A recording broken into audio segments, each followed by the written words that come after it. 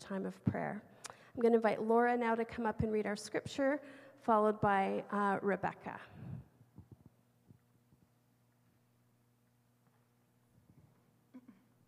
Today's scripture comes from Isaiah 61. The Spirit of the Sovereign Lord is on me, because the Lord has anointed me to proclaim good news to the poor. He has sent me to bind up the brokenhearted, to proclaim freedom for the captives and release from darkness for the prisoners, to proclaim the year of the Lord's favor and the day of vengeance of our Lord, to comfort all who mourn and provide for those who grieve in Zion, to bestow on them a crown of beauty instead of ashes, the oil of joy instead of mourning, and a garment of praise instead of a spirit of despair. They will be called oaks of righteousness, a planting of the Lord for the display of his splendor. They will rebuild the ancient ruins and restore the places long devastated. They will renew the ruined cities that have been devastated for generations. Strangers will shepherd your flocks, foreigners will work your fields and vineyards, and you will be called priests of the Lord. You will be named ministers of our God. You will feed on the wealth of nations, and in their riches you will boast. Instead of your shame, you will receive a double portion, and instead of disgrace, you will rejoice in your inheritance. And so you will inherit a double portion in your land, and everlasting joy will be yours. For I, the Lord, love justice. I hate robbery and wrongdoing. In my faithfulness, I will reward my people and make an everlasting covenant with them. Their descendants will be known among the nations and their offspring among the peoples. All who see them will acknowledge that they are a people the Lord has blessed. I delight greatly in the Lord. My soul rejoices in my God. For he has clothed me with garments of salvation and arrayed me in a robe of his righteousness, as a bridegroom adorns his head like a priest, and as a bride adorns herself with jewels. For as the soil makes the sprout come up, and the garden causes seeds to grow, so the sovereign Lord will make righteousness and praise spring up before all nations. Thank you, Laura. Good morning, everyone. My name is Rebecca, as Helen said, and it's just an honor to be with you here this morning. We're so excited that the Ride for Refuge is coming up soon, as was announced this morning. It's such a great family activity. It's an intergenerational event. And I'll just say, although we've ridden together as a family for the past few years, I can honestly say last year was our best year yet. And the reason for that is that because we saw something we haven't seen for years on Ride Day, and that was the sun. The sun shined last year. We have ridden through rain, wind, and yes, even snow on Ride Day. But not to scare you, the church that hosts it are good Canadian hosts, and they always serve hot chocolate alongside the hot dogs that they serve you afterwards. So yeah, it'll warm you up. So I really hope you guys get a chance to be a part of that. It's a great family activity. So as we continue our sermon series today, God of our fathers and of our mothers, today we'll focus on a local Canadian woman, the refugee activist, Mary Jo Leddy. Just want to introduce you to her now. If you haven't met, take a moment to say hello. We want to focus a little bit on Mary Jo and her response to God's call for justice. So as we read today in the scripture reading from Isaiah 61, the prophet Isaiah boldly challenged the people of Israel to return to God and to really love him with all their hearts and all their minds. We'll just put up the slide again for Isaiah 61. It's a whole beautiful passage, but I just wanted to focus on the beginning of that. The Spirit of the Sovereign Lord is upon me, because the Lord has anointed me to preach good news to the poor. He has sent me to bind up the brokenhearted, to proclaim freedom for the captives and release from darkness for the prisoners. It's a direct challenge that the prophet Isaiah gave to the people of Israel. But this biblical challenge is timeless. It applies to us and our world today, maybe even more so. And a response is needed to this challenge. Will it be faith and stepping out in action, or unbelief and questioning? Humanity really carries this capacity for freedom of choice, for good and evil. And this passage tells us a lot about God's heart and God's response to the world.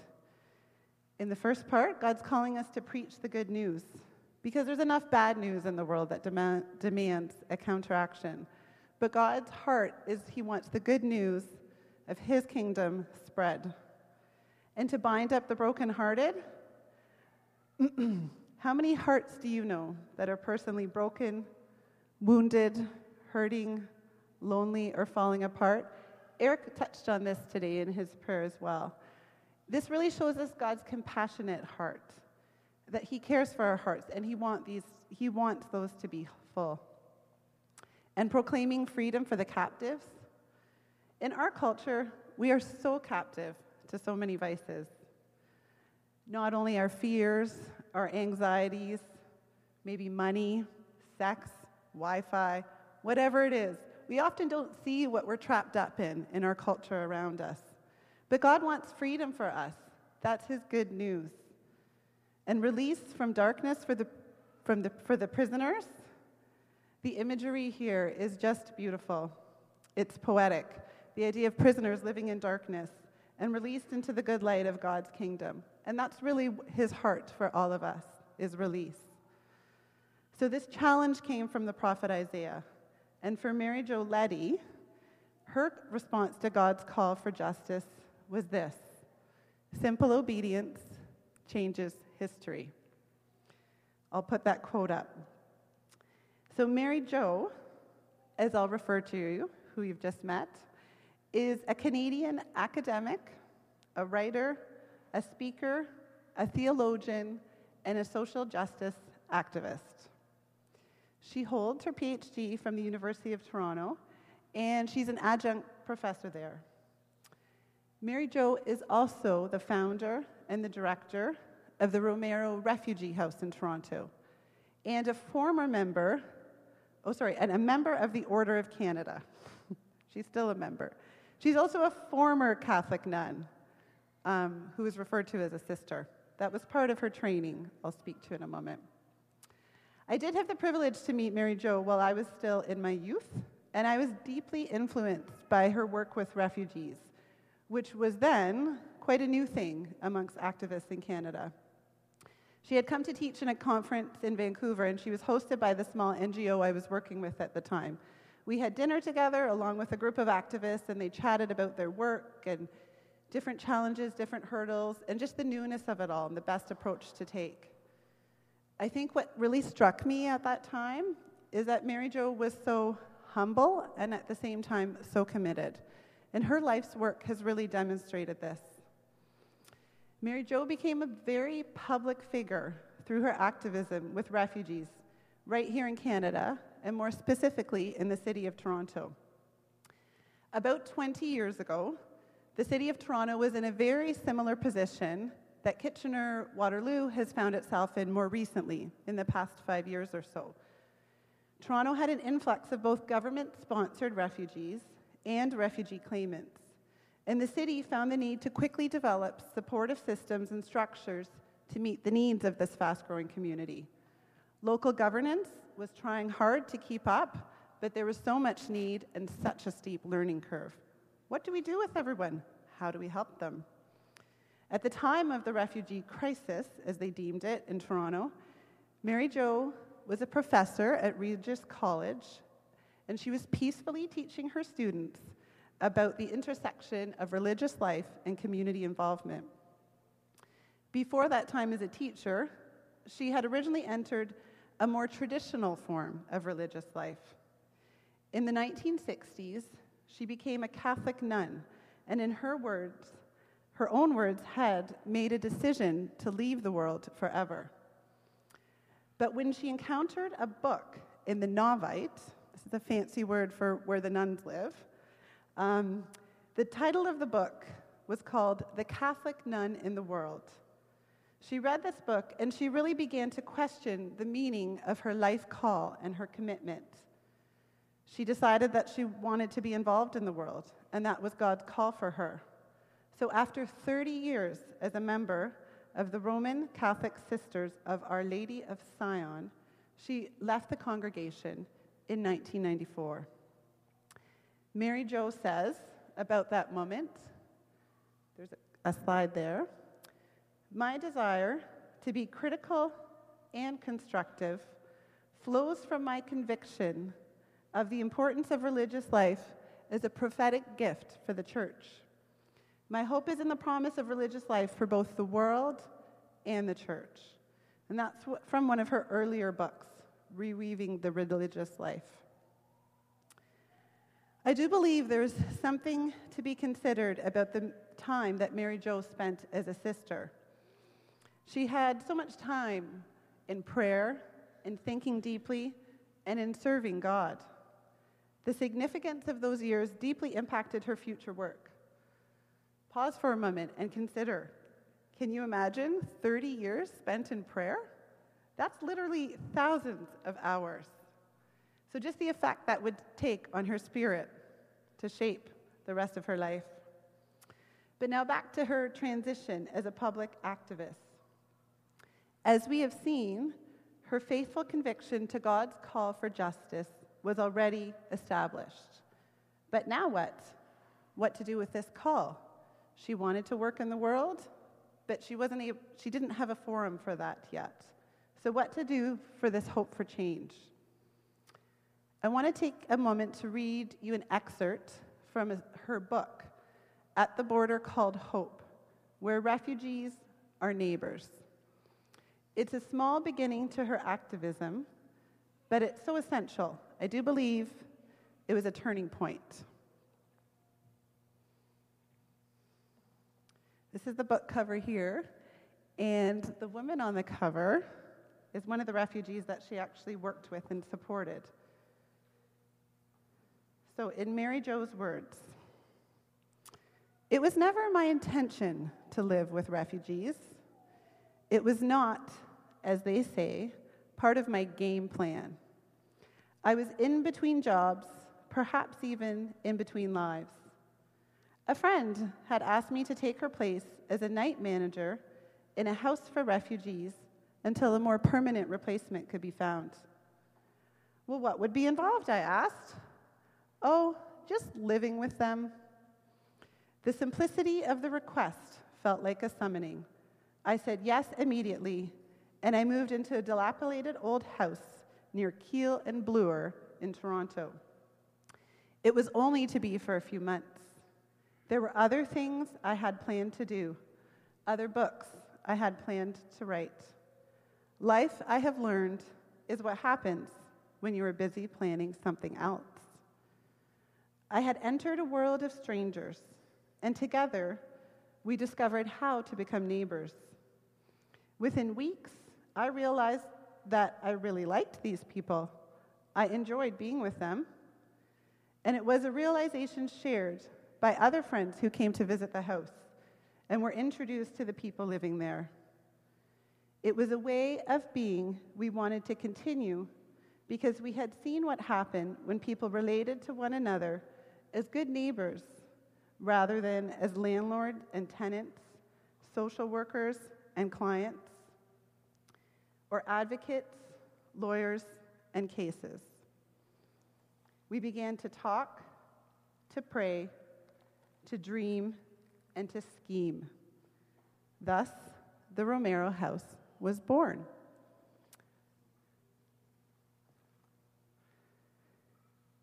The Romero House in Toronto became a government-subsidized home that provided not only housing for refugees, but also a community that offered settlement work, support, translators, advocates, legal aid, and family reunification. It was not only one home, but the model multiplied across the whole city of Toronto. It's been replicated elsewhere and held up as a standard in different cities across Canada. The Romero House was a direct response to a need, an immediate and desperate need of the lives of so many refugees at that time who were literally falling through the cracks in a system, mostly because the system hadn't been built yet. The need for it was new. The government system was simply not designed to cope with so many families, so many languages, so much post-traumatic stress. The city of Toronto was struggling to keep up, and the Romero House was a citizen response to that gap. Mary Jo founded that, and she also went on to found? I don't know what she did. She started the Sanctuary Coalition. The Canadian Sanctuary Coalition is a voluntary network which advocates fair treatment for refugee claimants and, where possible, seeks remedies for refugee claimants who have been mistakenly rejected. For example, the Sanctuary Coalition appealed directly to the then Prime Minister of Canada on behalf of a group of families and was successful in allowing them to stay.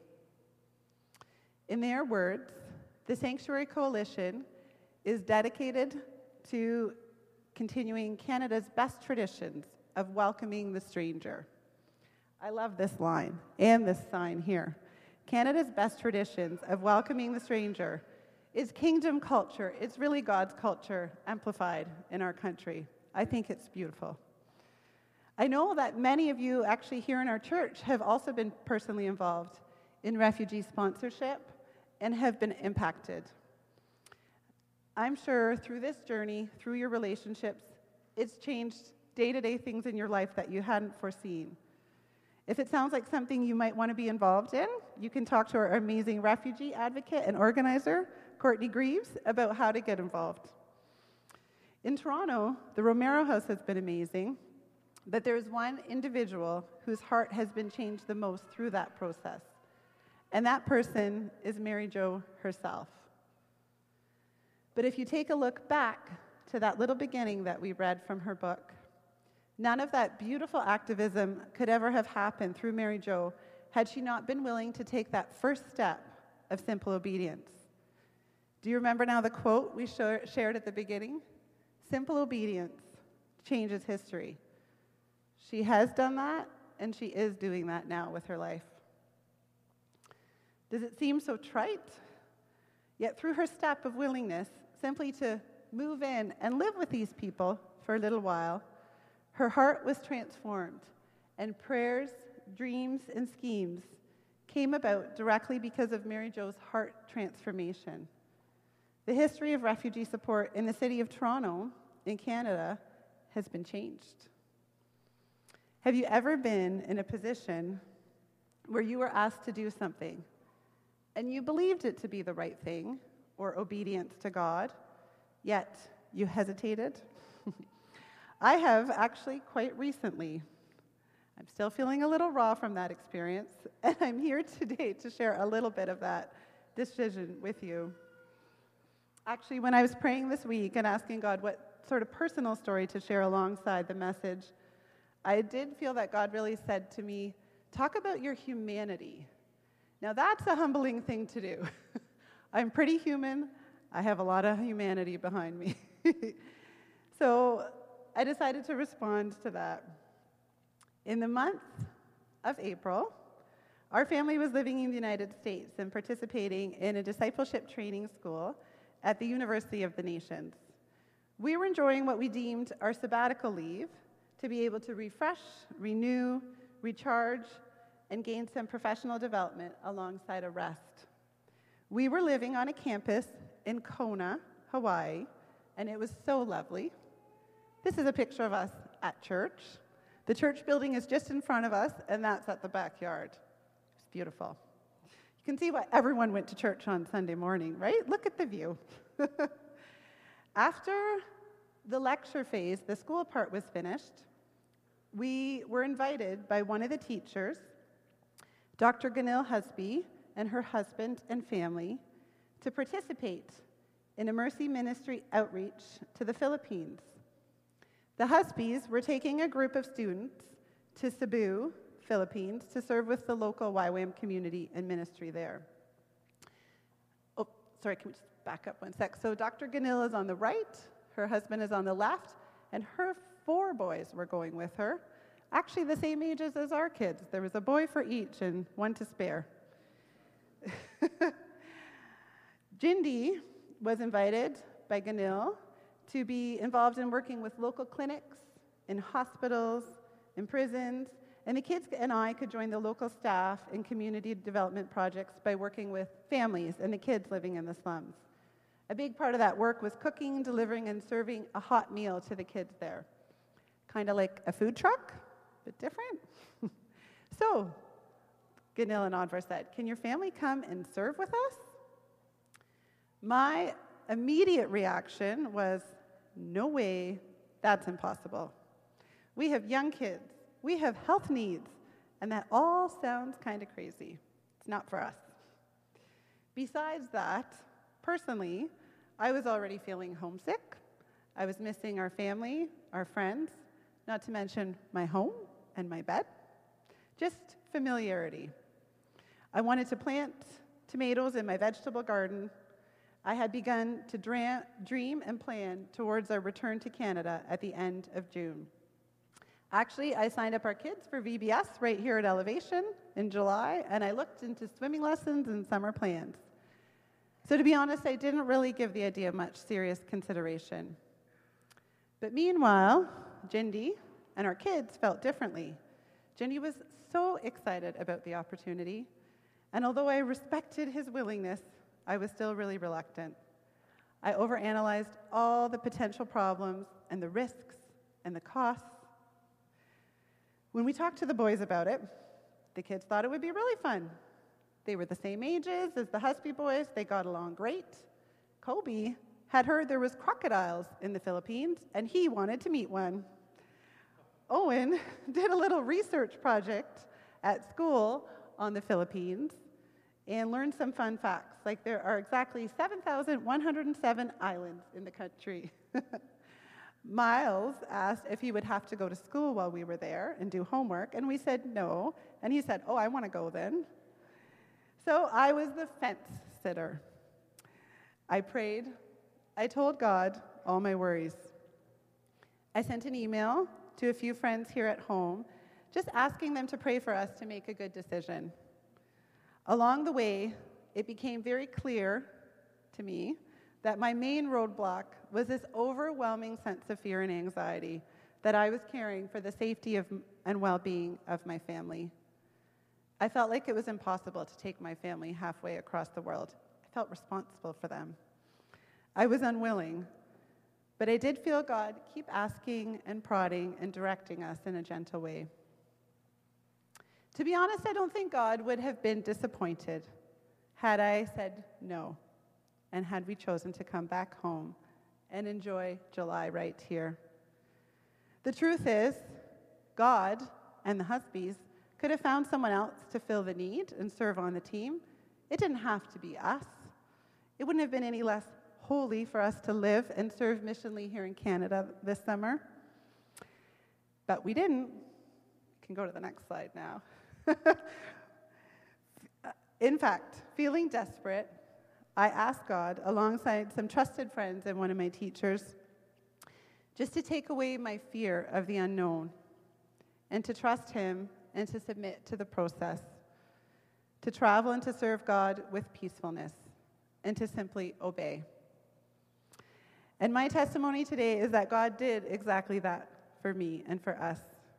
He took away all my fears of international travel, which was a very long list, and He replaced those fears with a beautiful spirit of joy, which was exactly the opposite spirit of anxiety that I had been carrying along with us. After that fear was released, I was so excited to go. So off we flew from Kona, Hawaii, where the school was, to Cebu City in the Philippines. And at this point, I can't imagine having not served in Cebu with our family and the team. I was so fully surprised at how much I loved it. I was so full of joy. At the end of it, I look back to what a beautiful treasure our family has shared, serving together as a mom, a dad, and kids, and bringing God's blessing to the Filipino people. In our case, or in my case anyways, simple obedience to God was not easy, simple, or straightforward, but it resulted in this beautiful outcome. And I personally, over the past few months, have experienced this freedom from fear, and the fear has been replaced with joy, and a very special experience in the history of our family has been created. It's so amazing how God can just pull it all together like that for us. So now I'm going to officially close this. Oh, we can maybe go to the next slide, and that'll show that's our team, full of families and students, lots of kids. I'm going to officially close us in prayer and dismiss us. And then what we'll do is I have a little slideshow to run, but I'll run the slideshow just after we formally close. So we can walk out, you can stay and watch a little bit, or you can just make your way to the sanctuary where we'll have questions, discussion questions, and snacks, and some conversation around tables. So if you haven't been here before, you just sort of exit stage right and head around to the gym, and there'll be some tables set up for you there. So why don't I formally close us in prayer? Dear Jesus, thank you so much just for your call to simple obedience, and especially for the prophet Isaiah's call to justice as well. Thank you that we can take steps to journey with you however we can in our lives. And thank you just for these great possibilities this fall as we open up in the Ride for Refuge as well. So thank you for this day, and thank you for this time. And may we just help bring your peace in the world. In your name we pray. Amen. Right, that's it. And we can run the show. So again, you're free to leave or watch or continue your discussions.